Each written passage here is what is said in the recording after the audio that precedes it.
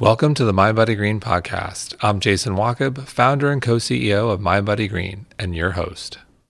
Hey everyone, we all know that person with a woe is me mentality. Their life is a constant cycle of crisis, chaos, and stress. They may say things like, it's always something, or why is it always me? Does this sound familiar? Well, according to Dr. Scott Lyons, that person probably has an addiction to drama. And being drawn to drama can have serious implications for your health. Scott is a licensed clinical psychologist and body-based trauma expert, and in this episode, he explains how we all can recover from drama addiction, metabolize our trauma, and break free of the cycle. If you can't ever seem to relax or feel uncomfortable unless you're running at a mile a minute, then you should really give this episode a listen. Scott, welcome. Thank you so much for having me. I'm excited to be here.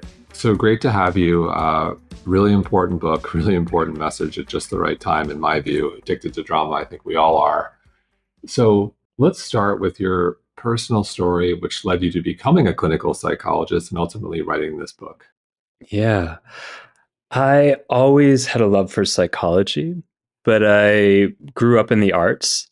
And really, the best I could do when I was younger, the thing I was interested in is kind of how do I infuse the psychological processes into my art.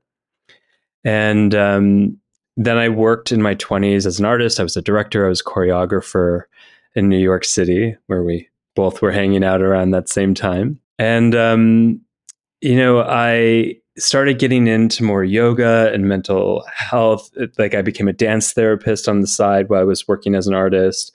And then I went back to school at a certain point when I realized I was kind of exhausted being an artist, and that I found I was kind of perpetuating what the book is about, my own kind of addiction to drama by being in the arts, the certain lifestyle where there's an ease of never being good enough.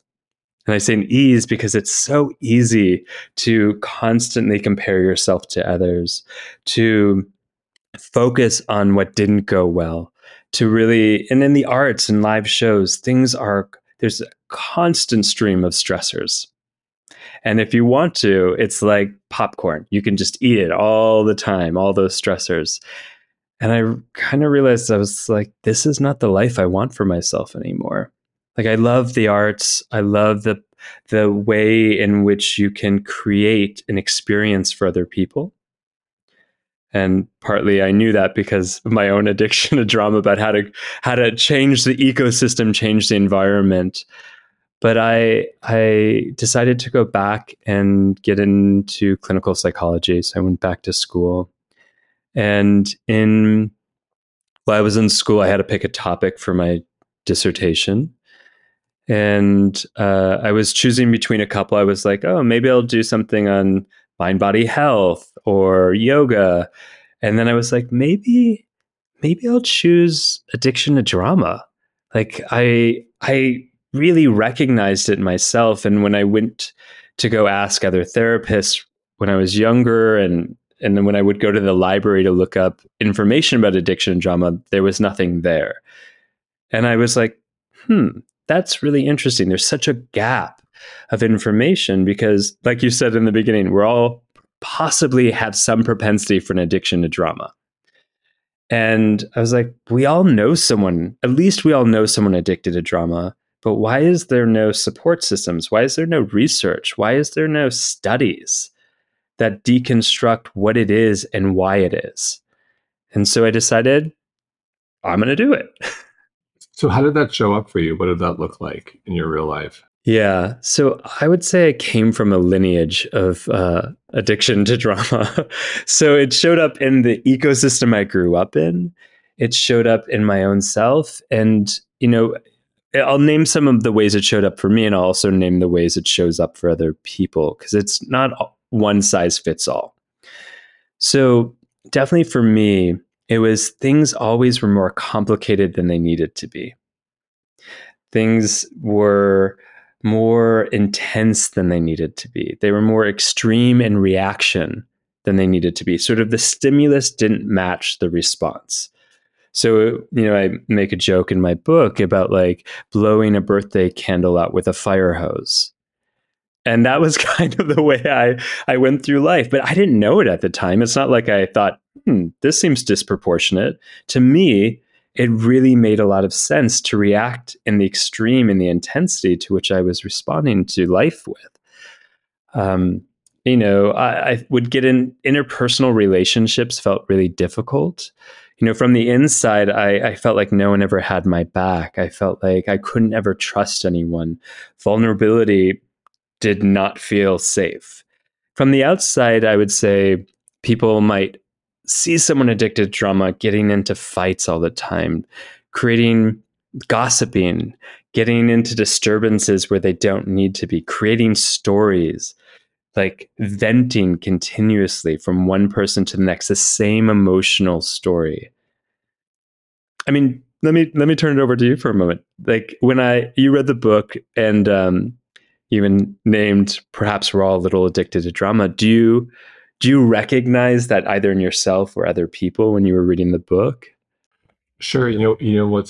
What immediately came to mind with the title, and as I started reading, there was a show called Justified on TV that my wife and I used to watch, and the lead character uh, was Raylan Givens, played by Timothy Oliphant, and he had this incredible line which I've memorized: "If you run into an asshole in the morning, you run into an asshole. If you run into assholes all day, you're the asshole." And if you just think about that, because sure, I've had moments where I've had that experience, and then I say, "Oh wow, okay, yeah, problem's me today." And I'm curious. I think it's rare that no one has drama. I think we all have it. We all create stories and unnecessary turmoil and a little bit of suffering for ourselves unintentionally. I mean, like, have you ever gone through a breakup and you went and then listened to a bunch of really sad music? I don't know if you've ever done that. Or like you're in a mood and you find the music that sort of accentuates the mood as though to like flood you in the original feeling. Well, most of my breakups were in my 20s, and back then that would just lead me to go out and consume a lot of alcohol and try to meet someone new. Unfortunately or fortunately, that was my life in the 20s. I've evolved since then and been very happily married. But yes, I get your point. So either to numb or distract, which is the basis of it in addiction anyways, not to say you were addicted, but it is the basis of what addiction does. It's a distractive technique. So you can flood yourself with more feeling as a distractor. You can go drink alcohol as a distractor. They're all variations of tools to prevent you from being in the depth of the emotional pain. And so, when do you think, yeah, and look, some element I think is healthy and normal. In your opinion, when does it cross a line to becoming an issue? Yeah, that's a great question.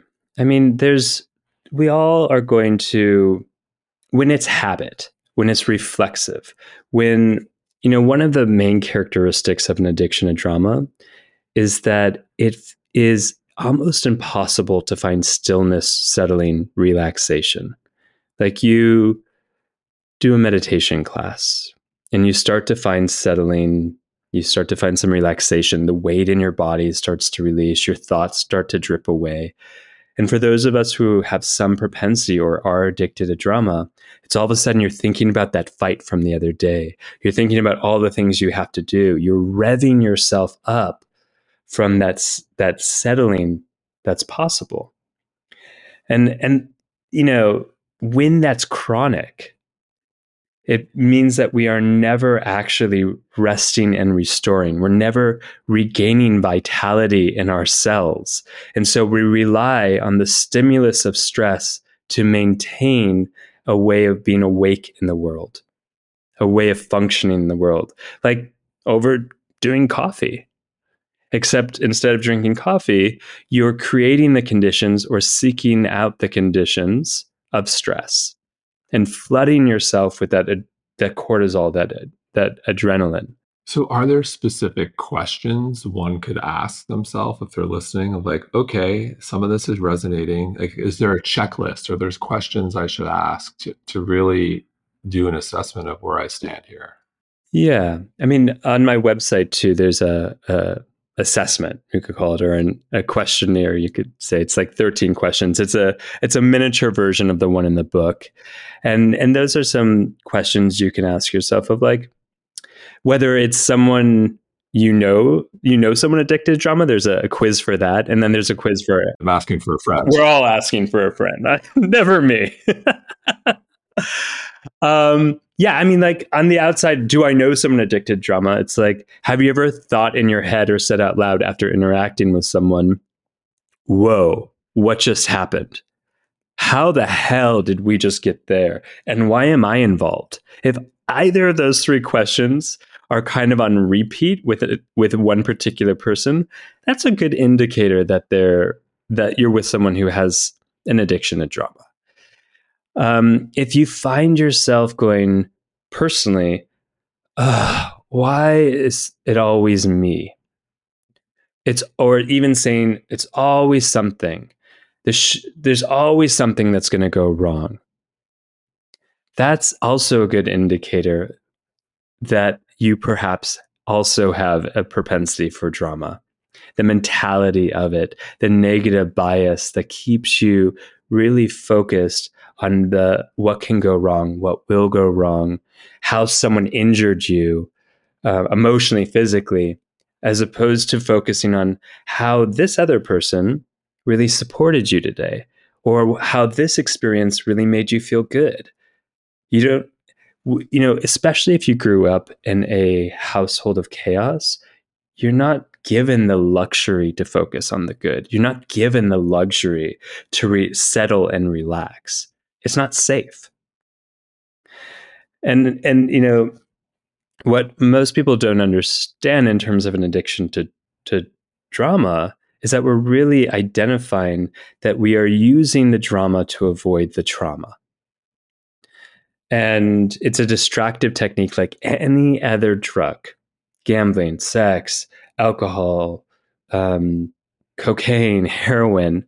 They're means to fill a void and keep us away from the underlying emotional pain that we've walled off, protected, and numbed out as a means of preservation. So, what about the interaction, which I've certainly had, and I'm sure most people have, with a friend or acquaintance, and you say, how are you doing? And there are some people, it doesn't matter what's going on in their life, they'll always smile, and everything's all good. But, whether it could be a shitstorm or catastrophe, it doesn't matter. It's all good. The overriders. You kind of get that canned response, and then you've got some other people who will immediately go to, well, this thing or that thing. There's always something wrong, even if things are generally good, rather than focusing on, we're pretty good, but I'm really struggling with Johnny over here, or have you figured out these guys? I'm waiting in line for coffee. They can't figure out how to do the latte right. But it's all good. I still love this place. But there's always something to kind of to focus on, to rev oneself up. Yeah. So what's the happy medium? And let's talk about both. I'd say there's three people. There's it's all good. There's maybe it's good, but I'm going to talk about something that isn't. And then there's like the appropriate response, which I don't know what that is. So there's dramatic narrative, there's suppressive narrative, and then there's reflective narrative. And these are all different narrative styles. Dramatic narrative is going to focus on he said, then she said. It's going to focus on the other, what they did, what they didn't do, as opposed to reflective narrative. That's really going to focus on when this happened, I felt this. And now I'm feeling a little sad. I'm feeling a little left behind. And I'm in reflective narrative, just like that style that you were talking about, that happy medium. I'm using the experience, the conversation, to co-regulate myself and process and metabolize the experience. In the dramatic narrative, I'm using the opportunity to rev myself up and pull someone else in to my dramatic experience and use them like a battery pack to keep going, to roll down the hill of drama. And there's a reason for this. It feels powerful. It's that caffeine kick I was talking about before. I feel energized. I feel alive. I feel something above the threshold of numbness that's essentially been embedded in me to protect myself from feeling the underlying pain and trauma. So when you talk about underlying pain and trauma, I think about root causes, and I'll segue to my 6-year-old real world example from last night. She can't find an item of clothing and then quickly gets so worked up and upset. And she has a habit of doing this, and we ultimately find it, and then it's all good.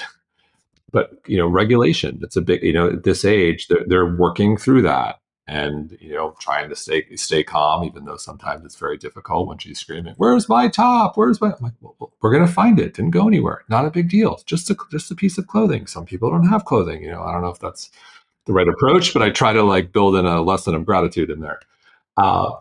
So where I'm going is, it seems like some of this stems from childhood, and what happens where hopefully my 6-year-old, when she gets this at some point, snaps out of it while others don't. This idea of regulation, and she's trying to bring me into her. I don't even know what you call it. Yeah. Before we talk about that, I want to go back for a moment to talk about the third piece you asked about, which was the repressive. No, it's a great question, and then I want to deconstruct your daughter with you. And the suppressive narrative is exactly what you named. It's all good. Things are fine. It can sometimes be a flat affect. It feels like there's a distance between what the person is experiencing and what they're communicating. And that can often lead into two similar things that happen in addiction to drama, which is either a cathartic explosion because there isn't the processing, or a collapse. And then so it ends up kind of in a similar place as the very, expressive, intense, negative focus that comes often with an addiction to drama. And again, the happy medium is, how much can I be in relationship to what I'm feeling and express it so it can be metabolized, processed, and move through? Am I either avoiding it or feeding off of it? And in either of those cases, it leads to dis-ease. We know that suppression, repression leads to higher rates of anxiety, because the signal of your body to say, hey, something isn't right, will start to get louder and louder. And that signal, another term for that signal, is anxiety. And for those addicted to drama, where they're feeding off of it, they never get to attend to the core feelings and needs that are underneath. And so there's more suppression, repression that is also happening. And so it really kind of mirrors, they're two polarities, but they actually end up in very similar situations in the end. Interesting. I want to come back to that, this idea of disease in the body and storing trauma. I think that's really interesting, an important topic. But let's first, bring your it back daughter. to well, and I don't want my daughter's amazing. I don't want to pick on my she daughter, sounds great. But I think it's not great at 6 p.m. last night, but not great at 6 p.m. But I think it's symbolic. Like, this is not a lot of this is part of being a toddler and then young child and evolving, and eventually you have to snap out of this, so to speak, or grow out of it, or not. Some people, or not. Yeah. I chose not to until my late 20s or the early 30s, or maybe my 40s. Who knows? We're not going to talk about it.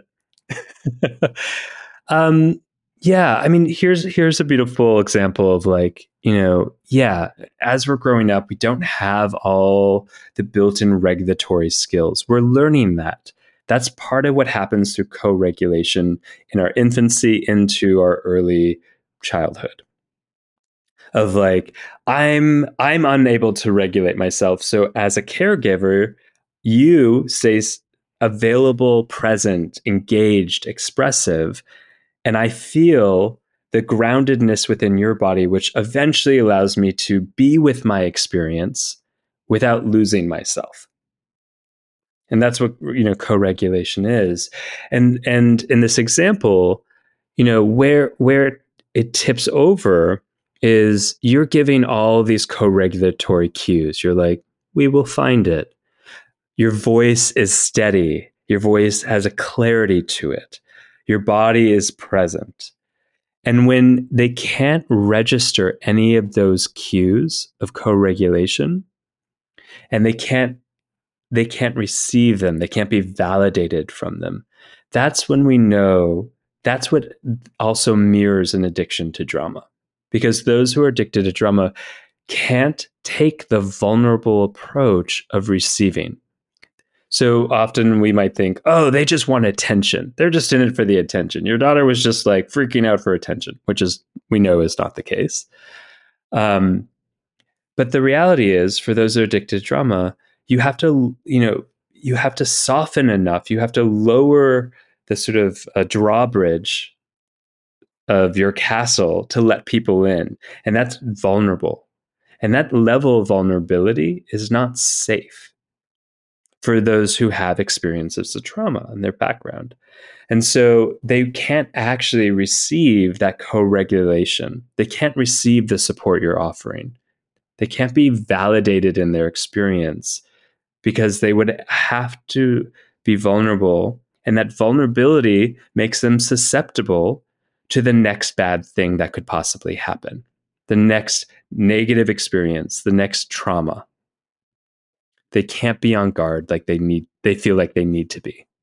And well, for children, in your experience, is there an age where they really start to evolve and make progress here? Is there is there a hard and fast, by age 9 or 5, or it's a process and everyone's unique? Do you have a teenager yet? I can't remember. No, thank God, no. Okay. Well, we will be friends for a long time.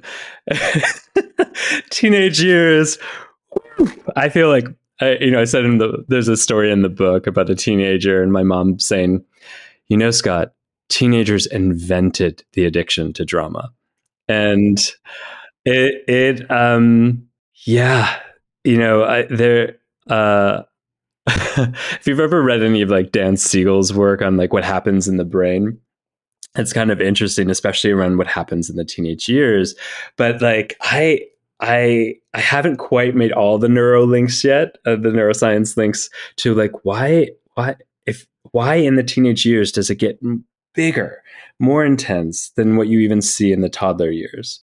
I'm assuming all the hormonal changes play a significant role. And then There's a lot of pruning. There's a lot of hormones. There's a lot of things that challenge self-regulation, and there's also this. I mean, it's this very fragile period about being seen, and the vulnerability of being seen, especially through puberty, and wanting to be seen simultaneously.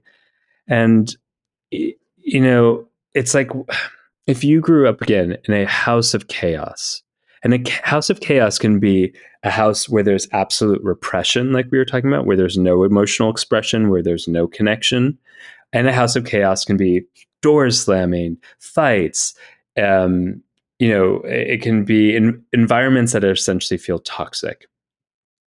It can even be in systems where it's like loud noises on the outside, like if you live next to a train. And what do you need to do in order to be seen and heard and witnessed? Because these are fundamental needs. These are primal needs to feel safe and survive. And so we might start to, like, for me, I was sick a lot as a kid because I also knew that that was one of the ways I could garner my parents' attention. Being funny and provocative was another way. That became our currency for love, because that's how I registered. Oh, that's when I receive attention, when I'm sick, when I'm in trouble, when I'm really provocative and funny. So I think you're hitting on, obviously your family upbringing plays a significant role, uh, which I think most people would agree with. And then there's the generational trauma, the sort of inherited, Gabor Mate has talked about. You touch on this idea that there's just trauma in your DNA, if you will, that kind of gets passed on from generation. You want to spend a moment on that? Yeah, we know that there's a propensity in the gene expression for things like anxiety. We know that certain experiences will turn on or off genes, and that expression gets passed down through lineages. So, um, studies where, I mean, you and I were both in New York on September 11th, 2001. You were going to work. I was going to my first day of school.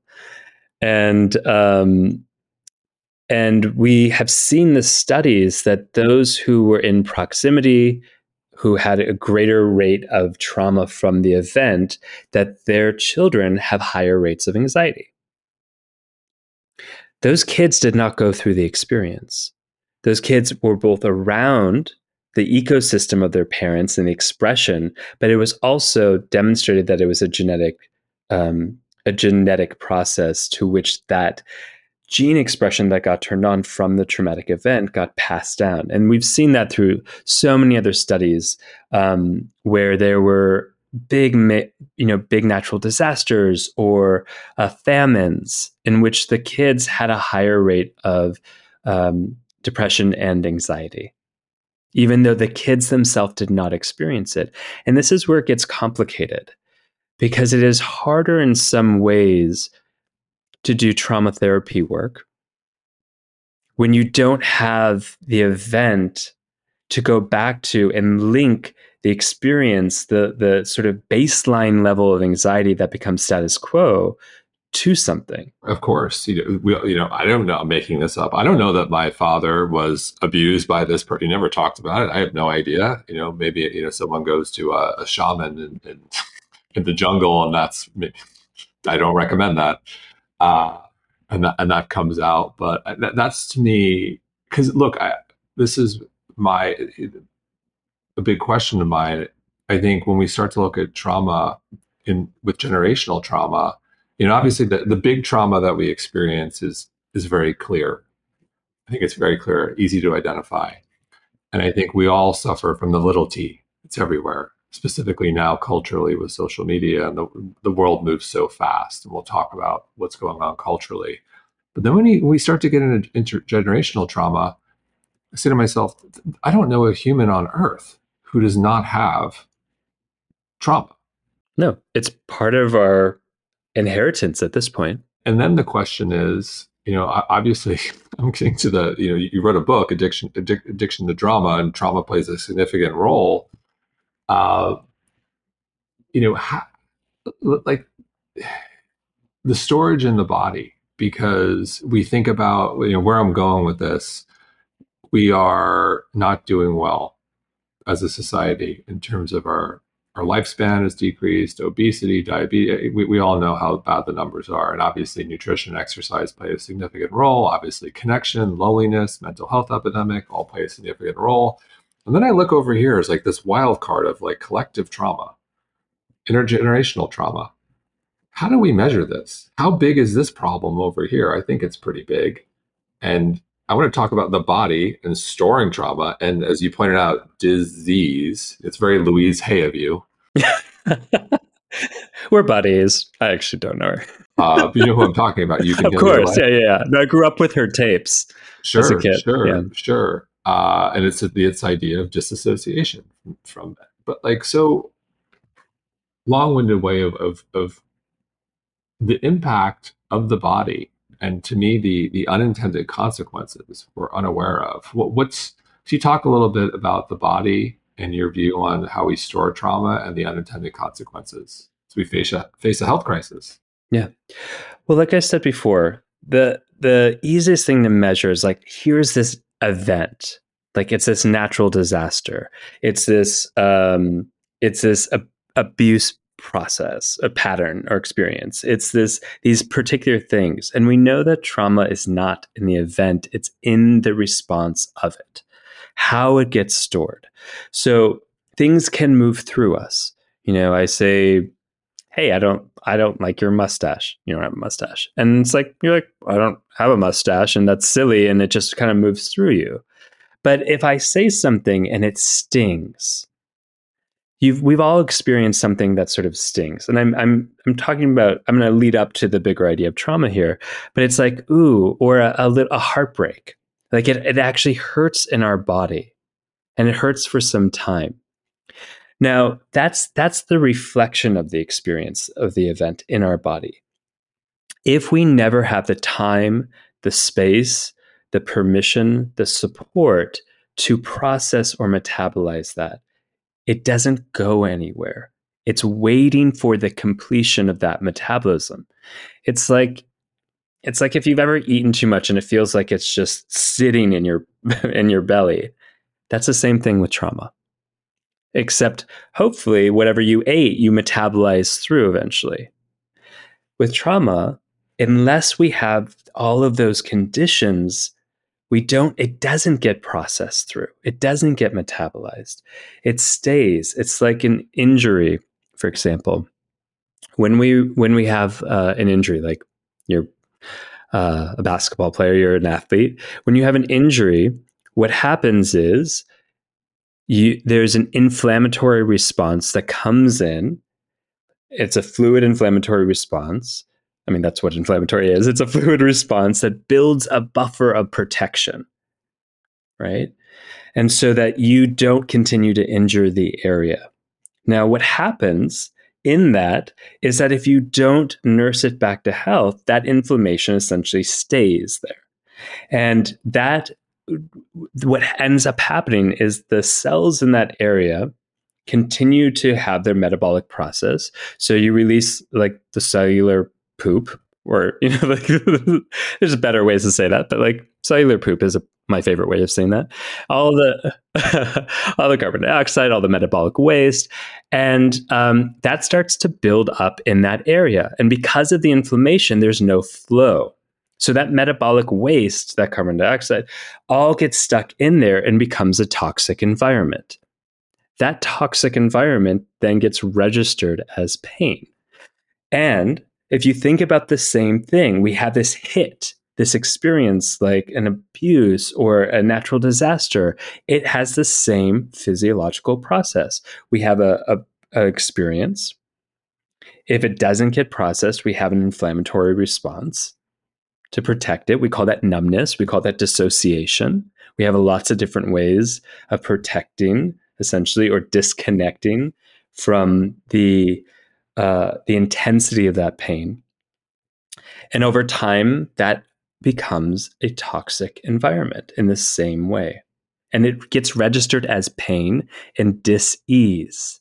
Right. So, I know we joked about Louise Hay. For those unfamiliar, Louise Hay, passed away, I think, in the last 2 years, the founder of Hay House. And she wrote this book, You Can Heal Your Life, which did have a profound impact on me. And essentially, the concept of Louise Hay in the book and her life is all disease or all health issues stem from, some sort of trauma, anger, suppression, repression, etc. And she even goes through in the book, there's like an appendix where every single illness, and she ties it to something, which I found some things to be interesting and on point, and other things maybe taken it a little too far. And she also claimed, she essentially had cancer and became healed without any medical intervention. And I think this is where I think, trauma, anger, repression being stored in the body and leading to disease is interesting and real. But I also struggle with kind of the onus, the pressure that puts on the individual, where, oh, it's my fault, or and why I'm struggling with, cancer or whatever the issue is. Um, and I'll just take a step back. I think it's real, but I struggle with, how does one work through the process if they're facing an illness, whether it's serious or not so serious, of this is the trauma, this is the spot, this is what the experts say it's associated with, versus like the medical intervention, what a psychiatrist may say, or a functional medicine doctor. Yeah, I agree. I mean, it always pained me too to take that.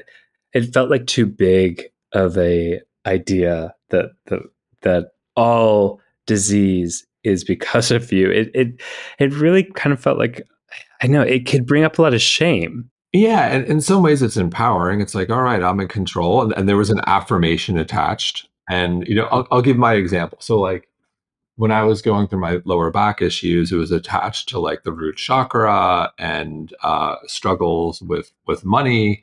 And at that time, I was like, oh wow, this is really on point. Uh, but there were also structural things that were happening in my body. Uh, but I think, I guess where I'm going, maybe there is no answer. It is interesting and just trying to, as we talk about intergenerational trauma and the body doesn't forget, uh, how one can really deal with that. Is the recipe affirmations combined with yoga, talk therapy? I mean, we haven't even talked about psychedelics yet. I think that there are a lot of entry points into creating the the the conditions to allow something to process and metabolize. Now, the challenge, though, is when, again, if you have a pattern of feeding off the intensity, feeding off the stress, feeding off the rage, um, and it makes it harder to get down into the well of what is actually underneath it and process it through. And this is why, an addiction to drama is a little bit more complicated, because it's preventing in a very significant way from going down in and completing what hasn't had an opportunity to be resolved. And it's interesting because when you were sharing that, it makes me think of I had a very dear friend and teacher, and she had cancer, and when she passed, I had another friend who said, "Oh, what do you think it was that she never processed that gave her the cancer?" And I was like, "What the hell? Like, how fucking insensitive." Oh, sorry. How No, all insensitive. good. I've already cursed. I blew it You've for us. already cursed. It's an explicit show. Um, like, how the hell could you say that to someone who's mourning, let alone like project that on someone else? I'm like, this human being was one of the best therapeutic teachers I've ever met. Like, I don't, and I've known her since I was 16. At which yoga class did this person share this with you? Yeah, right. And it was really insensitive. And I was like, I understand the perspective, but I also am like, I think there's a happy medium here of going, disease also does happen. Like, we live in ecosystems, we live in environments that have, I mean, if New York City, what's in the water sometimes? Like, those pipes that she lived in that pre-war building were pretty damn old. I have no doubt there was lead. So it's, I just want to name that for people who are listening, because I agree. I think we've moved away from that sort of. I think that there's a little toxicity in that perspective. I think it can be helpful as a reference point to then start to come inward and process. But if we take it as an absolute, it can lead to a lot of shame. Yeah, it's very back in like the 2010s when I was going to yoga all over New York City, it felt like a very like New York City canned yoga response to someone who's experienced, or West Side of LA canned yoga response. And I love yoga. So where I'm going to go with this is something I've definitely noticed over my 14 years being embedded in this world, which I very much love, is there are definitely a lot of people who, are very passionate or maybe obsessed with health and well-being, and perhaps using this, it's become an extreme pursuit of health, and this notion of hiding in that pursuit of health. Can we talk about that? Yeah. Yeah, I can happily share a story about that. When I was in my late 20s, I had hit my rock bottom. was in grad school. Broke up with my long-term partner. I lost a big job. I lost my health insurance because it was like one thing after the next, and it all was sort of simultaneously in like a very short time span, actually.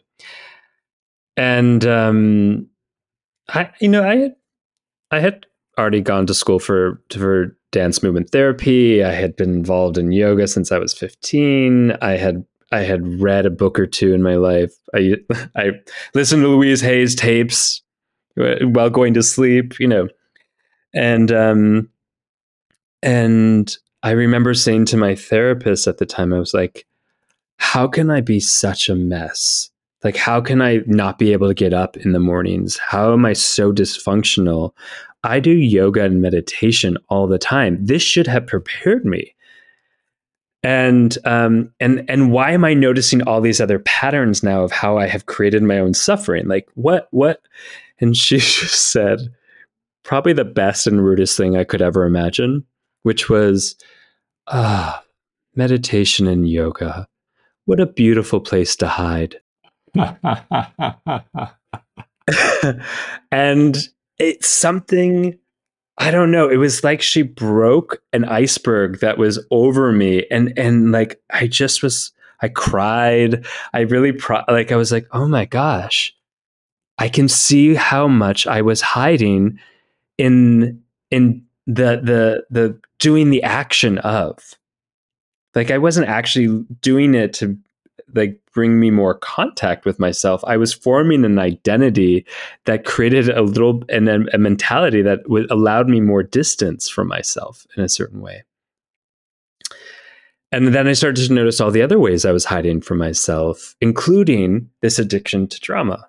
That this was such a reflexive, adaptive survival strategy that kept me further and further from myself and further from other people. And it was, you talked about earlier, like loneliness. It made so much sense why I always felt so lonely and disconnected, why I felt like a walking ghost as a kid, because I was so disconnected from myself. I was so disconnected from other people, but I didn't realize that my own mechanisms for protecting me from all the shit I went through as a kid, the hardships, actually were creating the wall that divided me from myself and divided me from other people. I also, what comes to mind to me also is the power that a teacher in our world has, whether it be a yoga teacher or a meditation teacher, and also recognizing they're human. And, it's very easy. You walk into a yoga class, maybe you're struggling with back pain, and then your back pain goes away, or you're dealing with something, and you forge this incredible connection with the teacher. And it's almost like let's go as far as like a Pavlovian response. This person says, do this, you do that. The person says, do this, you do that. It feels good. And then ultimately, then there's also, in some ways, these people are preaching a sermon. And an example comes to mind. There was a prominent intuitive / acupuncturist in New York City. And he had to, he had to leave a practice because every woman who was coming in, he would end up essentially telling them to leave their husband.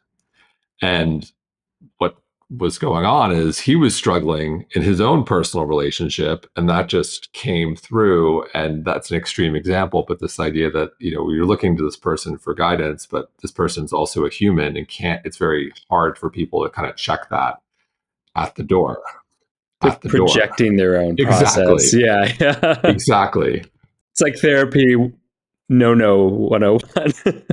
Well, yeah, and I think also whether it's yoga or meditation or whatever it may be, I think, people are looking for healing, people are looking to get better. And if someone has that impact, people are also looking for, guidance and tell me what to do. And that there's also like this power dynamic. And with teachers too, I've seen it sometimes it's totally unintentional. It just kind of happens. You get all these people hanging on every word, and it's like, oh, okay, this feels good. What else can I say?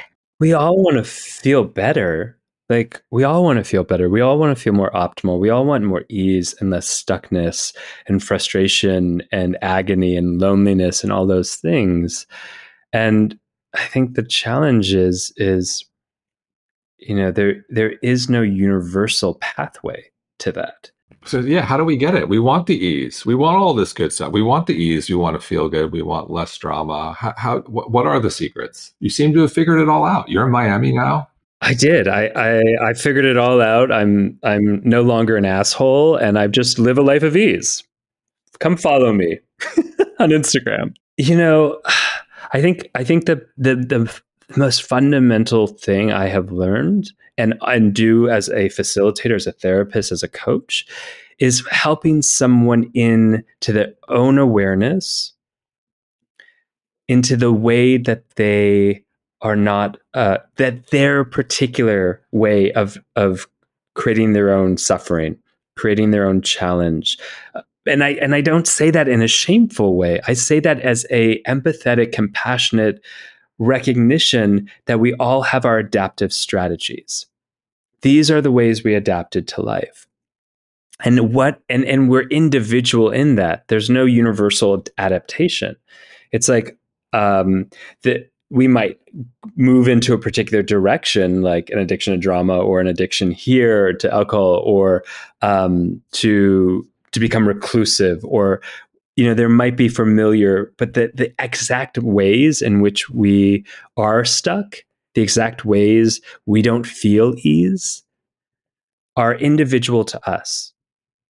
And so if I say to you, hey, to find ease, you must go dance naked on your rooftop in the full moon 20 hours a year.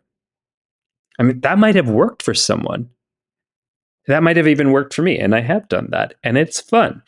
But if I say like that's the universal way, then I'm not helping someone meet themselves. And in that meeting of themselves, finding their own path, their own embodied experience towards their own revelatory ease, their own revelatory comfort. And so here's kind of a more scientific example. For example, I'm just going to say, for example, too many times.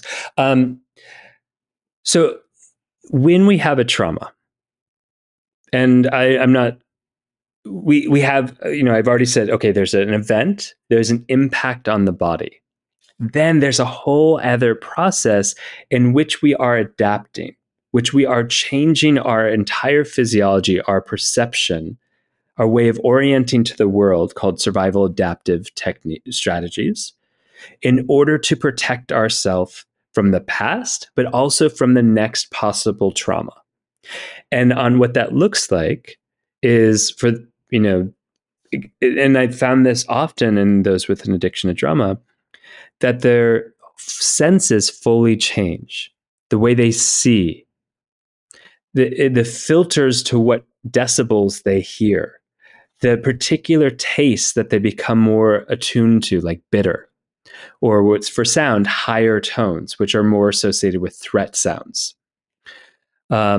Visually, they're more in a tunnel vision, which is what we often get as part of a stress response. So we're more looking for things from that frontal and don't have that open, expansive view.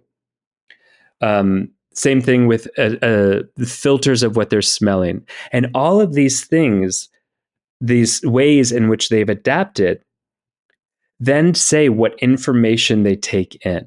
And the information they take in informs the way they not only experience, but perceive reality. And then I react, I build patterns, I build behaviors based on the way that I experience reality. Even if those behaviors create more stress, more suffering, more loneliness in the long run. So you mentioned the information we take in. And, I think culturally, I think globally, seems like we have some issues here with regards to the information we take in. What are Yeah. the things we should avoid, if we can, or minimize in our lives to help avoid drama? Definitely podcasts. No, just kidding. What we're beginning to go into, I think, is the ways in which our media culture has now replicated the conditions that form an addiction to drama. And part of that is the mass amount of intake. We're becoming overloaded in our nervous systems, which is what also happens in trauma, especially in early developmental trauma, when we don't have co-regulation with a caregiver or our own regulation to process and metabolize it. So we are being chronically overstimulated with devices that are dramatic. That's language, that's imagery, that's sensationalism, that's violence, things that are more intensified and extreme to maintain or to capture and maintain our attention. That's the purpose of it. But what it does is it floods us. And if we're not in this where we have space time support to process what we're being flooded with, guess what? It gets stored in the body and becomes heavy and toxic. And that is what we are in a serious endemic of. And then what do? We become tolerant to it. So we know that it takes more sensationalism, more intense language, more violence to capture and maintain someone's attention now than it did 8, 10 years ago. We have studies that identify that. So it means that we as a culture are not only being overstimulated, but we're building tolerance levels to it. We're becoming numb to what we're intaking. Let me share a Yeah. statistic with you. I love statistics. Go for it. So my wife and I wrote a book called The Joy of Wellbeing. It's coming Yeah. out on May 23rd. I will have to send you the book. We're here to talk about your book, but one of the We'll go out to statistics. dinner and We'll go out to dinner in Miami. Yeah. I'm here to convince you there's great dining in Miami. So I'm here to be convinced.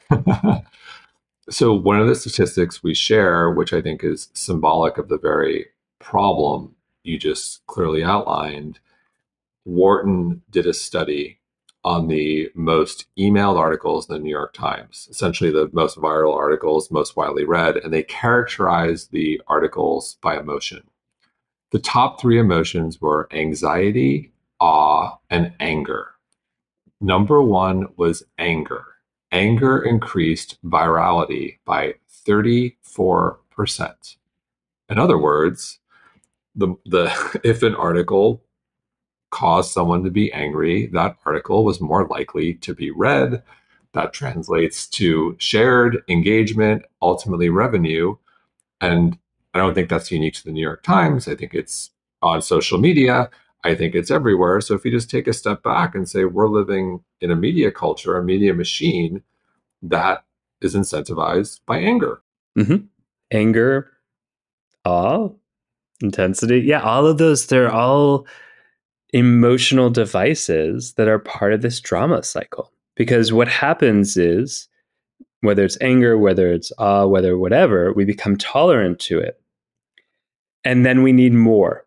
And then the bigger challenge is then we start to go to withdrawal symptoms that look like anxiety and boredom. And so we need more to feel more. And so we're in this chronic cycle. And in this chronic cycle, we start to, because withdrawal also looks like relaxing. And so we stay out of relaxing. And where that becomes more of an issue is in the same way those who have an addiction to drama, if they start to settle, if they start to find stillness or ease, they have an activation reflex, a stress reflex. It's like an alarm that says, hey, this is dangerous. This is dangerous. You're going to get bored. You're going to be vulnerable. And so go seek or create more stressful conditions to rise above. And that is exactly what we're seeing on a mass scale. So how do we break the cycle? We don't. No, I'm just kidding. Can you imagine if that was like, and that's the end of the show. Good luck, everybody.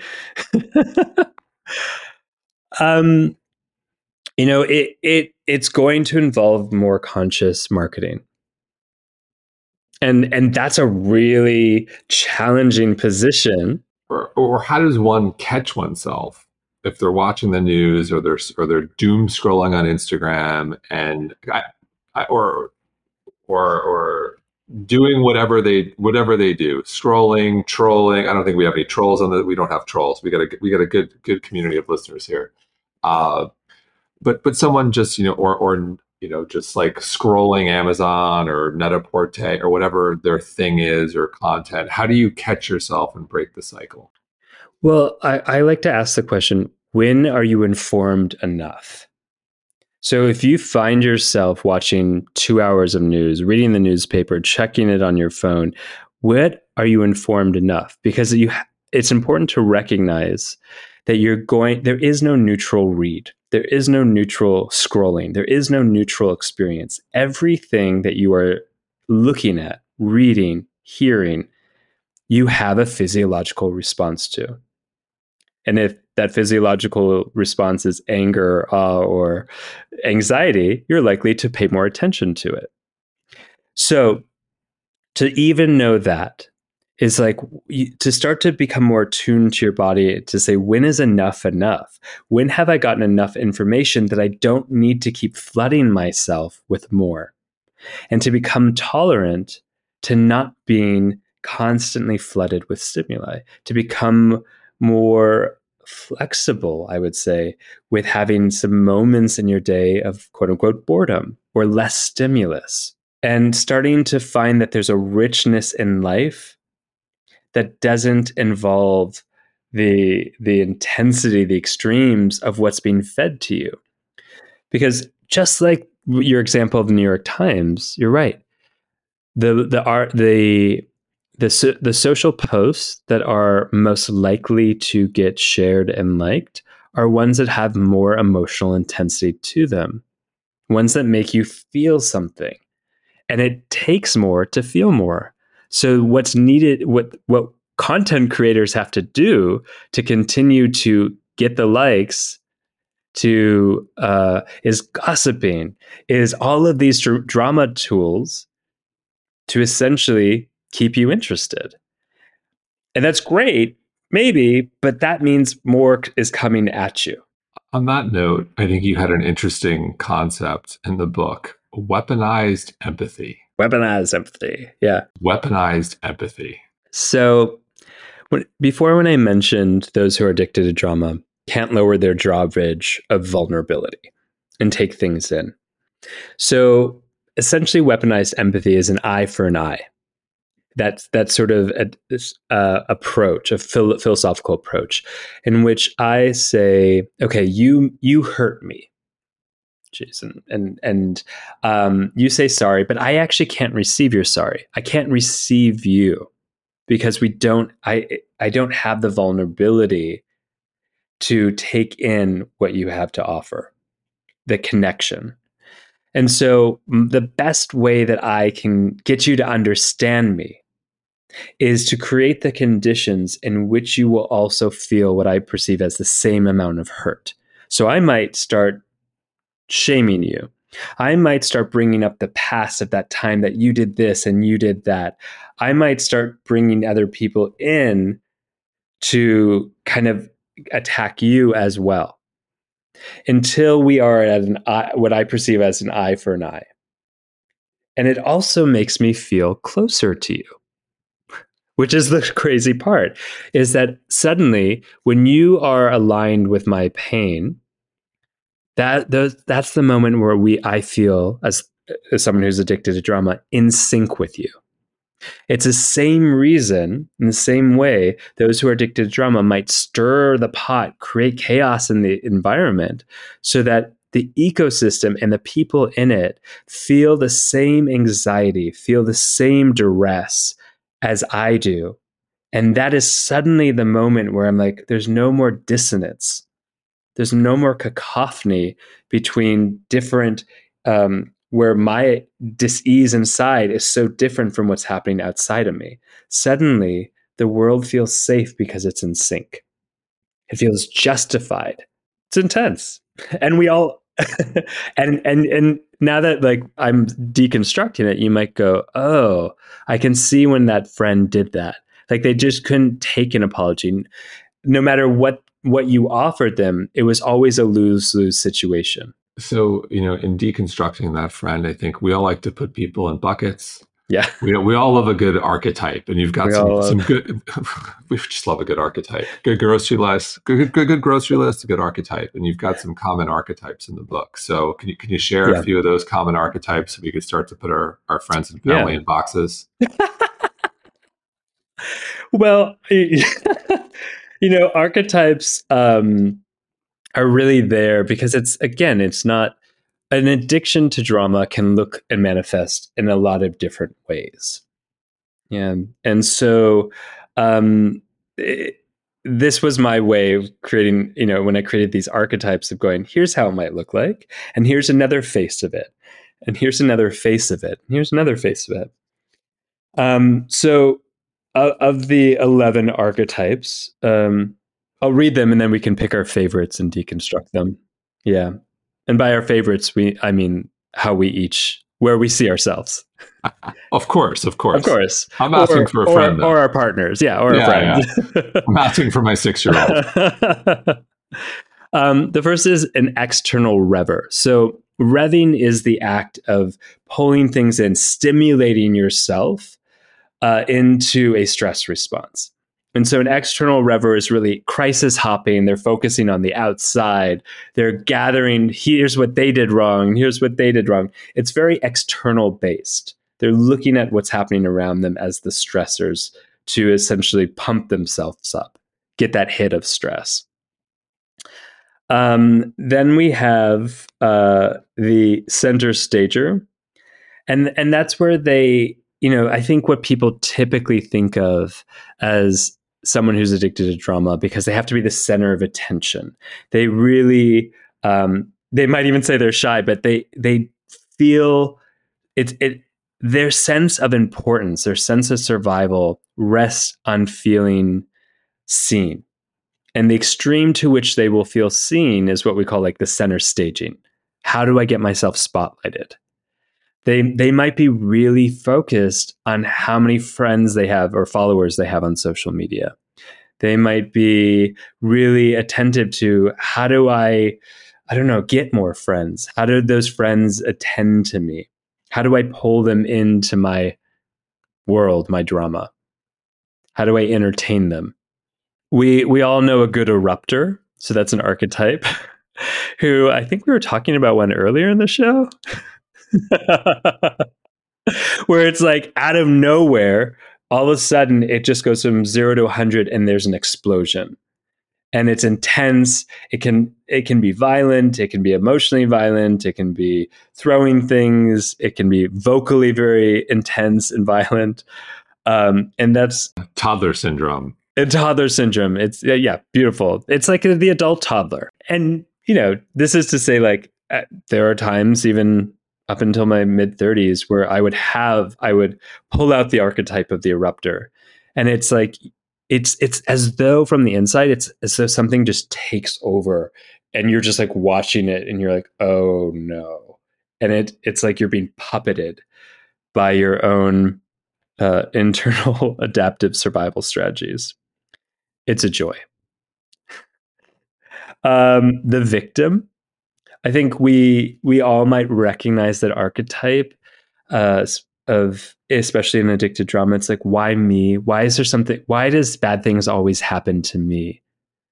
They're not really able to take in the good, so they are only able to filter in the bad. So it does feel like the world is against them, because their sensory apparatuses, their eyes, their ears, their smell, their taste is focused on negative information. They're going to be overwhelmed, and it feels like the world is against them too. So the victim, and that's I think it's fair to say it's a hard thing to be around someone who really perceives, no matter what the condition or the situation is, that they were being wronged. And there's not a lot of ways to change their perspective. There's not a lot of ways for them to say, hey, here's how you contributed to this. The drama bystander.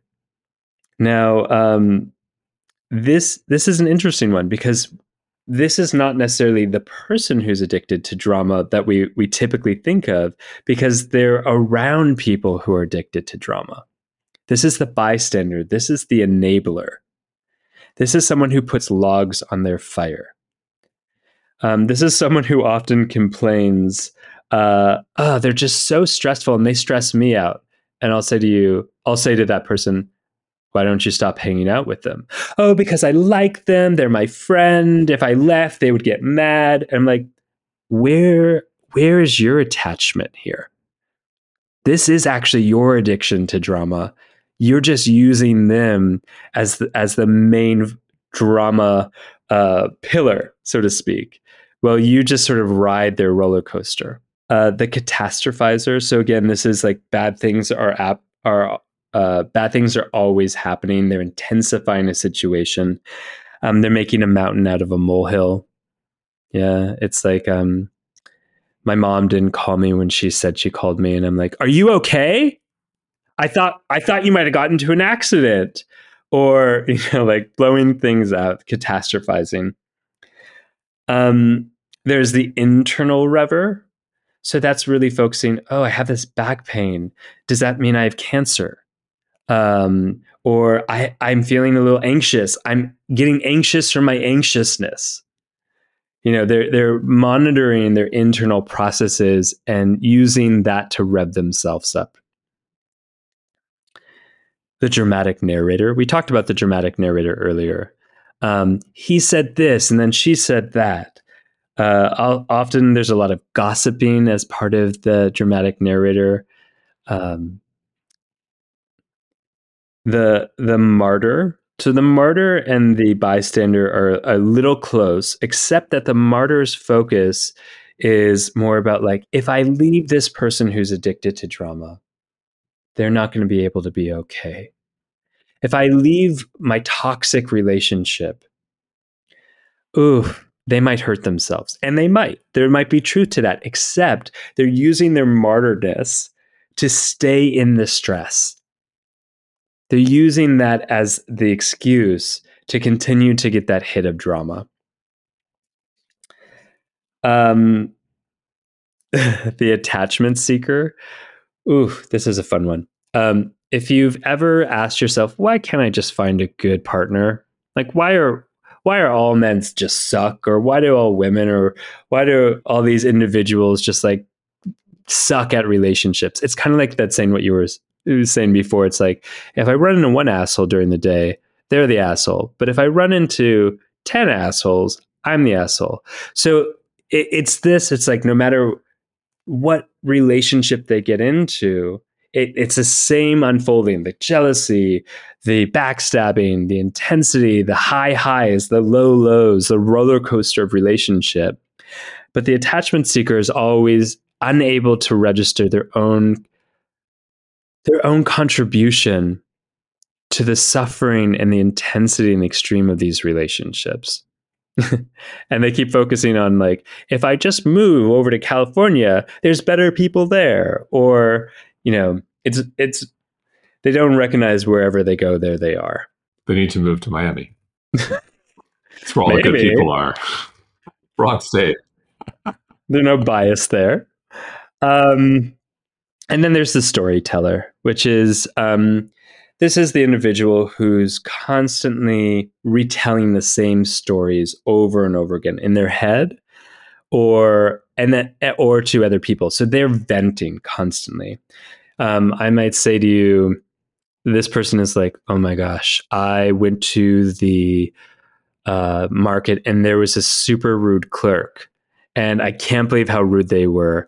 And then I'm in the bathtub and I'm thinking, ooh, this is what I would have said to the clerk. And this is da da da. And then the next day I'm like, oh, I'm talking to my friend who I haven't talked to in a week. And I'm like, oh, yesterday I saw this clerk. And then I start making up other things of like, I bet he doesn't even brush his teeth. I'm just like, I'm making weird stuff up now, but I'm just like inventing narratives. Or it's also like, it's similar to the catastrophizer in that way, where they're really creating stories.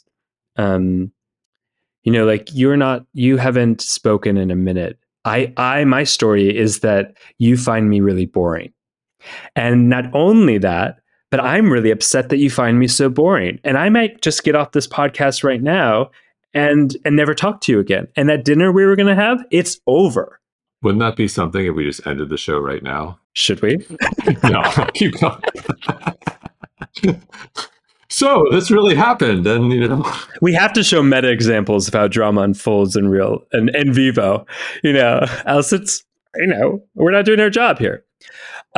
So those are just different ways of going, oh yeah, I do see that aspect of myself, or that archetype in myself, or I do see that archetype in my friend. It's a way of deconstructing all the different variations or incarnations of how drama might show up. Wow, those are, I definitely, I have to watch myself with the internal rev every once in a while, specifically in our world. I talk to people all the time who, have struggled with various weird illnesses, and I've struggled with various weird health issues, although I'm very healthy and I wear the wearables. And every once in a while I have to watch myself from not, what's okay, what am I really, let's just take a moment and relax here. Don't go to Dr. Google. I'm not an internal rever. I'll say that. And, I can appreciate, first of all, I appreciate your vulnerability of sharing that, and appreciate that as a strategy. I recently went to overseas and got very sick. And